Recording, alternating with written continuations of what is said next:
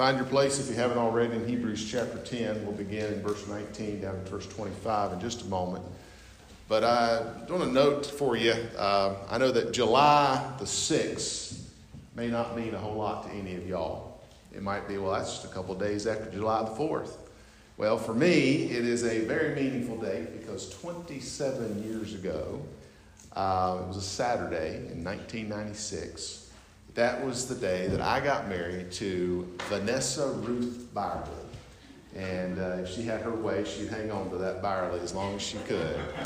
But anyhow, and I recognize it's one of thousands of, hundreds of thousands of weddings that happen every year. So in that way, it's not all that special in the scheme of things. But for me, I can't even say anything about Vanessa, but for me, it changed everything for me. I mean, it literally changed everything. It changed the course of my life. Everything is completely different now. Now, I want to acknowledge there was a ceremony. There was a wedding day. There were vows that were exchanged. And it was, as far as I'm concerned, I mean, I thought it was a beautiful ceremony. I enjoyed that. It was a beautiful day. It was great to see all those family and friends come together to support us on our wedding day. That ceremony was great.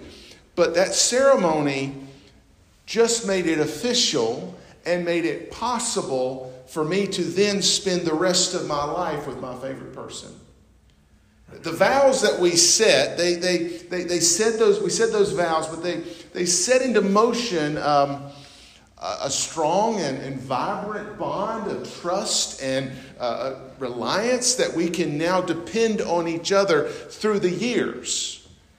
And there was an event, a moment in time, and we ate cake, and we laughed, and we had a good time with a lot of people. We enjoyed that moment, but that moment commemorated a love that I'll tell you to this day, I don't mind sharing with anybody that even if you don't care, I'm going to tell you about it. I love her. The point of that is to say that that day was great. That wedding was nice, and I don't want to say just nice like, oh, it's no big deal. No, it was huge. It was a big deal. But it wasn't just the day. It was what came from that day. Everything changed from that moment forward. My life was different because of that. In a lot of the same way, what the writer of Hebrews is talking about in this text that we're about to look at is a culmination, a turning point, both in the book of Hebrews, where he has said up to this point that Jesus is better than anything and everything. That's what he's been talking about. But then he kind of gets to this crescendo point that says, wow, something has happened. And because that something has happened, here's all these wonderful blessings that flow from that. Jesus is better than the angels. He's better than the law, than the priesthood. And he's given us a great salvation. But just as July the 6th, 1996 was not the end of anything for me, it was a grand beginning. The same way what Jesus did and what he has done sets into motion a whole world of good stuff. So what has he done? Well, let's look at what he's done here. Verse 19, it says there, having therefore, brethren, boldness to enter into the holiest by the blood of Jesus. You do know that Jesus shed his blood on a cross 2,000 years ago. He died. Yes, his life was taken, but his blood was shed. He was buried, and he rose again the third day. This is something that happened 2,000 years ago. There was a moment on Calvary where he died, but because he shed his blood, he has redeemed us. That's what he talks about here, that we are entered in. And then verse 20, that by this new and living way, which he had consecrated for us through the veil, that is to say, his flesh. Because he shed his blood, because his body was broken, because he gave his life for me and for you, we now have salvation. We can now, as he says there, that we can have boldness to enter into the holiest. Jesus Christ took my place on the cross, which certainly meant that all the shame that I bear, he now bears. That all the condemnation that I bear, he now bears for me.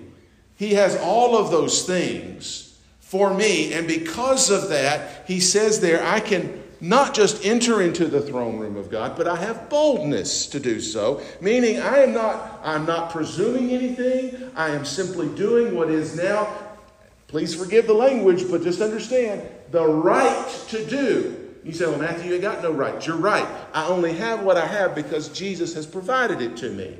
So he has given me that because he has done that. He also goes on, look in verse 21, because he's not done. I can not only go into the presence of God, look at verse 21, and having a high priest over the house of God. He says, listen, you actually have a high priest that will enter in there with you. This is amazing to me that back in the Old Testament, that the only people who could go into the Holy of Holies, that special place that God's presence would dwell. The only people who could go there were the high priests. These were special people who had to prepare themselves physically, mentally, spiritually, all sorts of ways. And even then, they were a little scared about going into the presence of God. Those people were the only people who could do that. Now you and I can do it. But not only can I do that, but I actually have a high priest who is going to walk in there with me. John talks about it in 1 John chapter 2, where we have an advocate with the Father. He says we have somebody who is literally going to be by our side saying, I'm vouching for him. He's with me. That's what he's saying. He is actually going into the presence with me.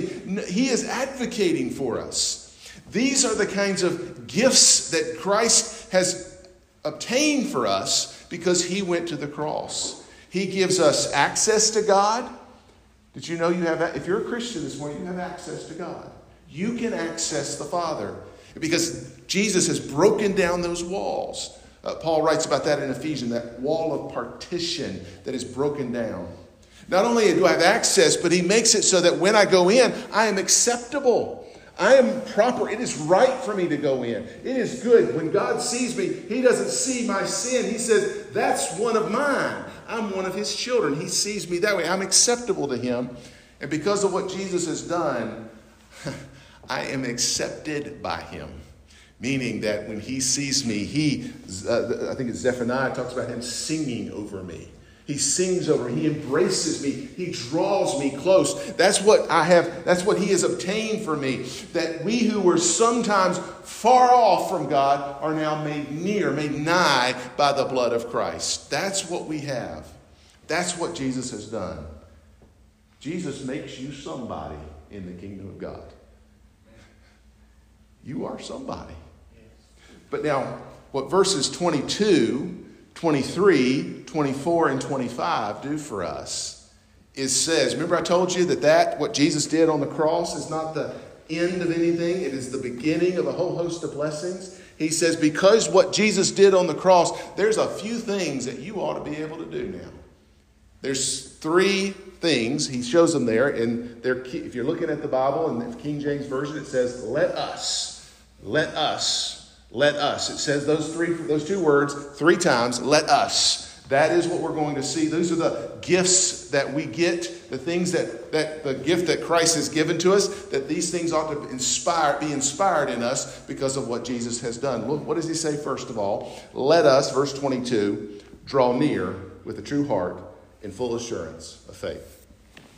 He goes on to say that you've had your heart sprinkled from an evil conscience and our bodies washed with pure water. He says, listen, everything has been made right. Everything is perfect. Everything is exactly like it needs to be. You have been made holy. You have been made pure. You have had your sins washed away. You are right. So now it's time to go ahead and enter in. Jesus has provided the way. He has made every assurance that you can go in there. He's made your heart clean. Your conscience is clear. Even your body is ready to go into the presence of God. This is the thing that if you go back to the Old Testament, that's what these priests had to go through all of this rigor, all of this thing. Jesus provided that. So now what is left for us to do?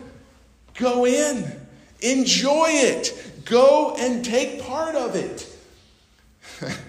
I remember on that wedding day, there's a picture of me, and I don't know where this picture is now, but I know we've got it somewhere. There's a picture.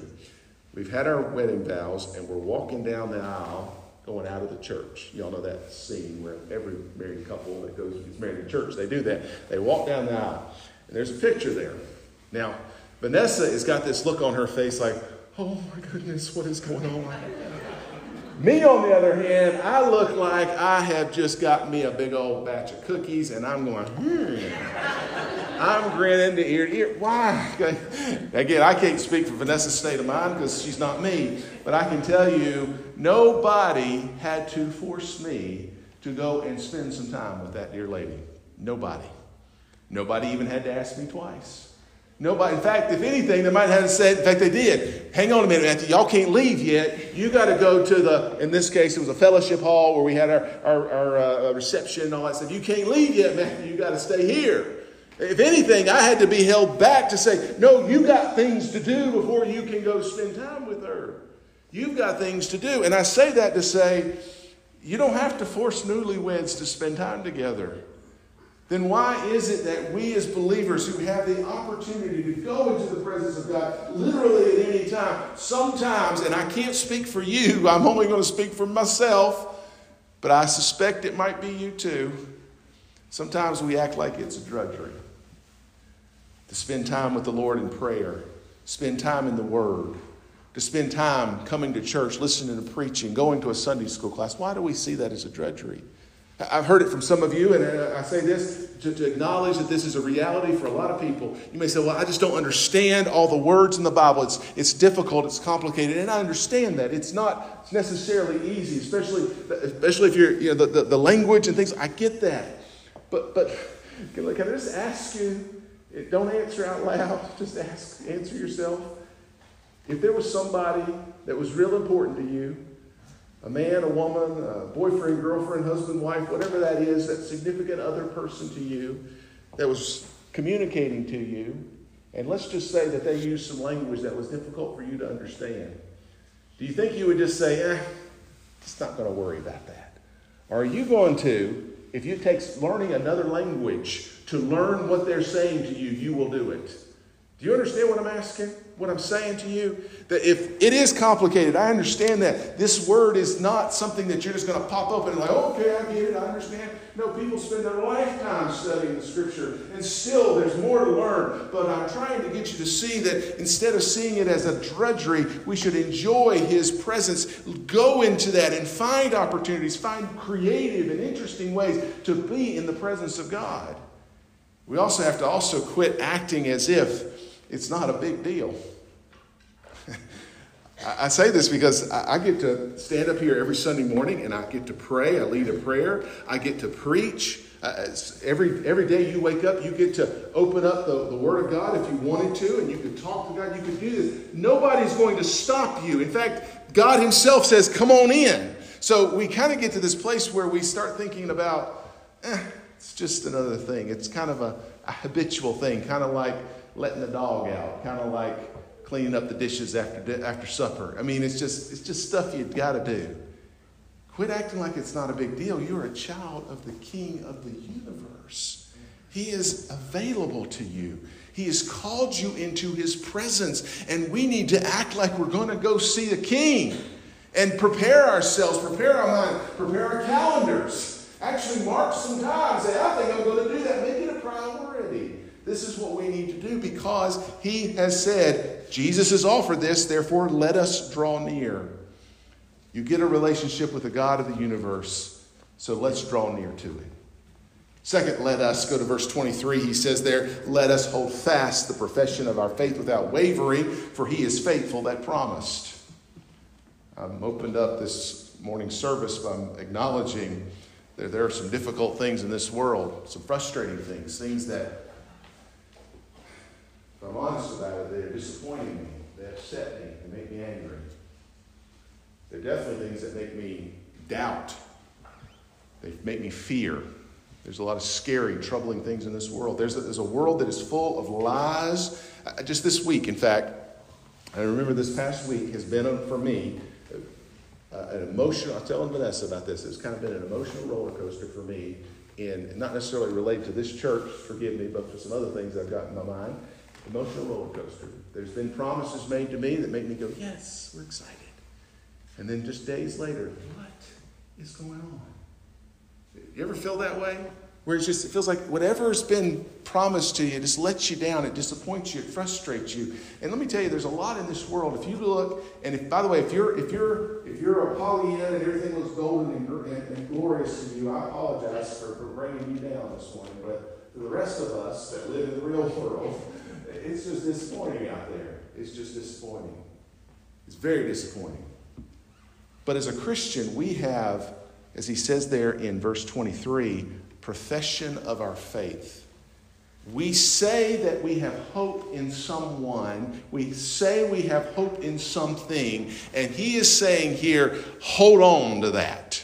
Don't let go of that. Don't stop. Don't quit. You have proclaimed that Jesus is your hope of eternal life. And because of him, you can continue without wavering, without ever giving up. Not saying there aren't people that are going to disappoint you. Not going to say there aren't circumstances that will bring you down. Not saying that there are difficult times. But I am saying that through all of that, because of what Jesus has done, we can trust him to be the same today, yesterday, and forever. He will never change. He's trustworthy to save all who call on him.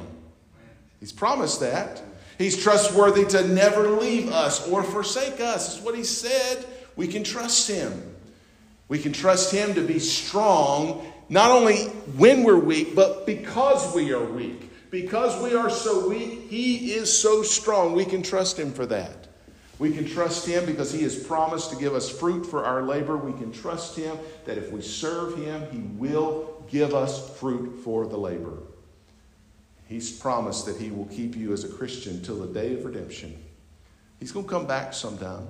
I don't know when, but the Bible tells me it's soon.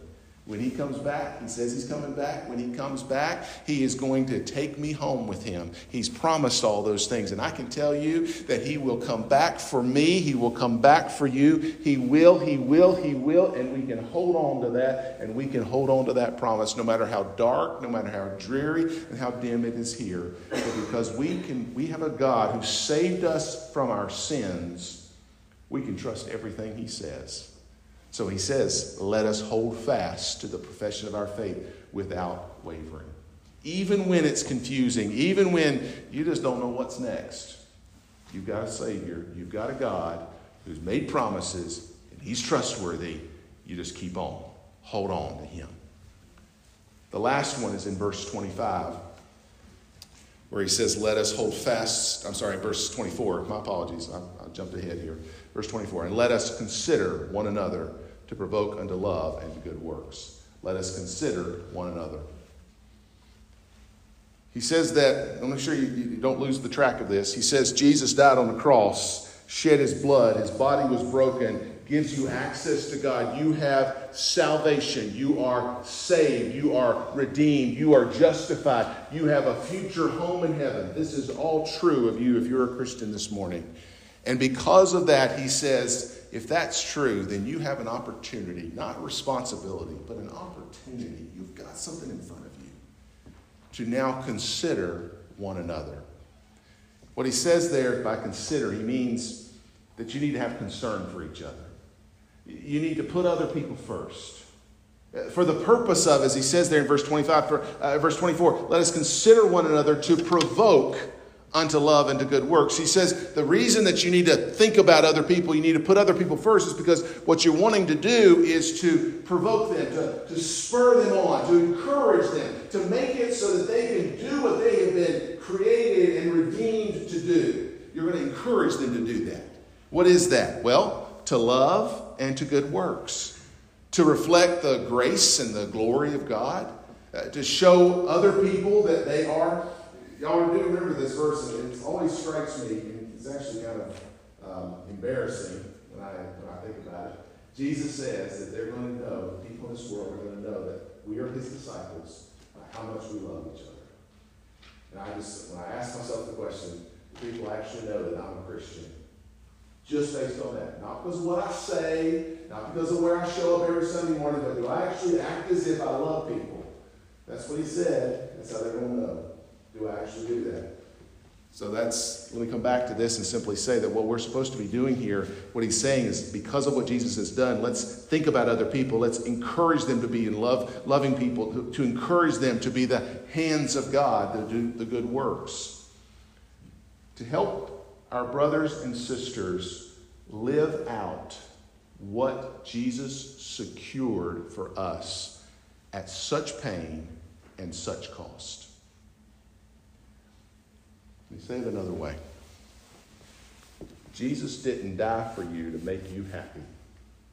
Jesus didn't die for you to make you feel like you got whatever you think you deserve. Jesus died for you so that you will show his love to everybody in this world around him. He died for you to make sure that he that's the way Paul talks about in Ephesians chapter 2, that he's made us a workmanship of his grace, and that the idea that we are actually sort of trophies of his grace, that people can look at us and see that's what God does to a man, as it was sung right there, right before I preached, that old man is dead, that we're transformed, that we're changed. That's what he saved us for, is so that people can see this is what God does. And because he's done that, what we get the opportunity to do is to take care of each other, to have concern for each other, so that they can live out that kind of life that we're showing that God loves us. How do we do that? Verse 25 says, not forsaking the assembling of ourselves together. We need to not abandon each other. I think a lot of times this verse gets used, and I think appropriately so, about necessarily coming to church, and we ought not abandon the assembling of the saints on a Sunday morning or Sunday night or Wednesday night or any other time for revival services, all that sort of thing. I think that's appropriate. But I think there's also this idea that we need to be together and encourage each other and not put other things in front of the body of Christ. There's always something to do, isn't there? I can tell you that from my own testimony. I can't speak for your life, but I can speak for mine. There's always something to do. Always something to do. But when I allow those, quote, better things to get in front of my relationship with my church, my people, the family that God has given to me, I'm not recognizing the beauty of what Jesus has given to me. You can't tell. I'm trying to get this point across to you. I'm kind of struggling on how to say this to you. I've got some notes here, but they're not doing me justice on this. So y'all stay with me for a second. Jesus died on the cross to save you from your sins. Y'all believe that? Amen. Because he did that, and you believe that, you have a whole bunch of stuff that you don't deserve. We call it grace. That's the big word, grace. Thank the Lord for it. And one of the things that he gives us, and whether we recognize it or not, is he gives us a body of people, a family. We call it, just because of how we do things, we call it a church, North Beaver Baptist Church. Some of y'all might be representing other churches here, and that's fine. Your church. Put your church's name there. But the point is, he gives us a family. And by the way, it's bigger than just the one church. Let's make sure we're real clear on that. It's all the family of God. Do understand that. But he gives us that. That's a gift that he gives us.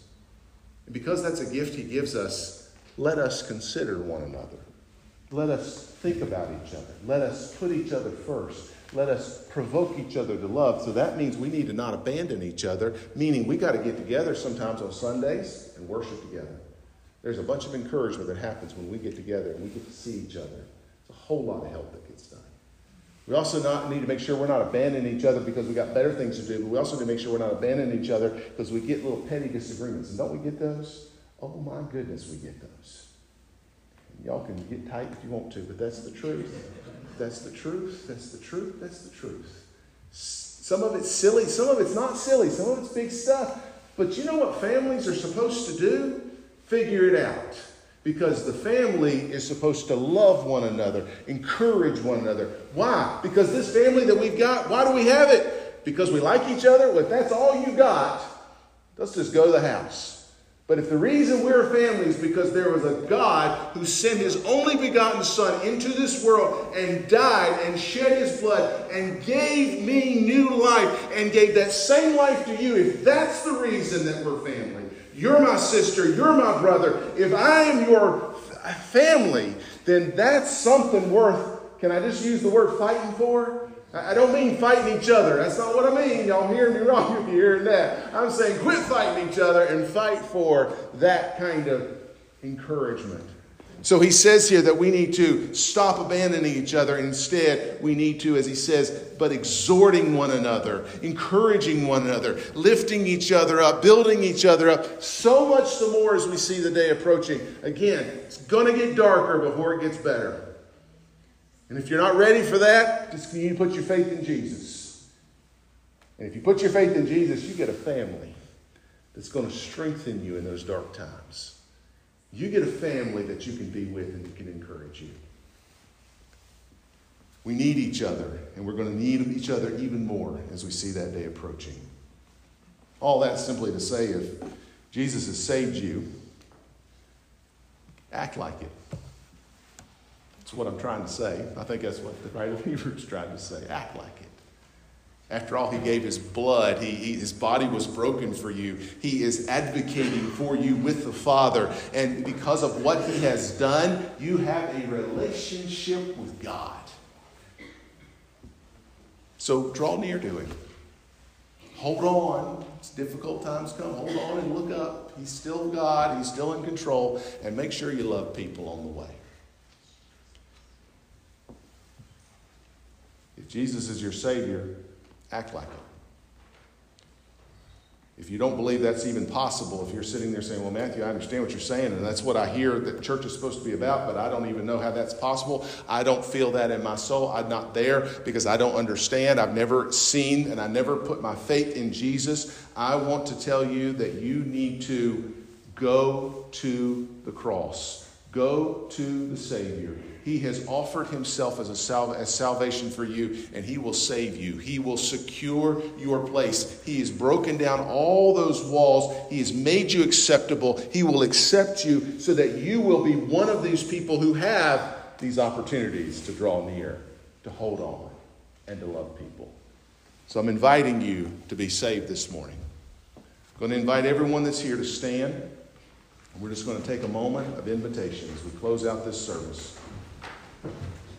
There's some that may need to ask Jesus for salvation. I want to encourage you, please do that today. Do not leave without asking the Savior for salvation. He's promised, if you believe, he will save you. That's what he said. I can only take him at his word, and I can freely, if you ever get to know me, you're going to know I'm not going to be 100% sure about a lot of things. I'm going to be open-minded to a lot of things. But that's one thing for sure, it's true. You ask him, he'll save you. No equivocation. I want to invite you to do that today. There's a lot of you in this room that are Christians, and let's be honest, you ain't acting like it.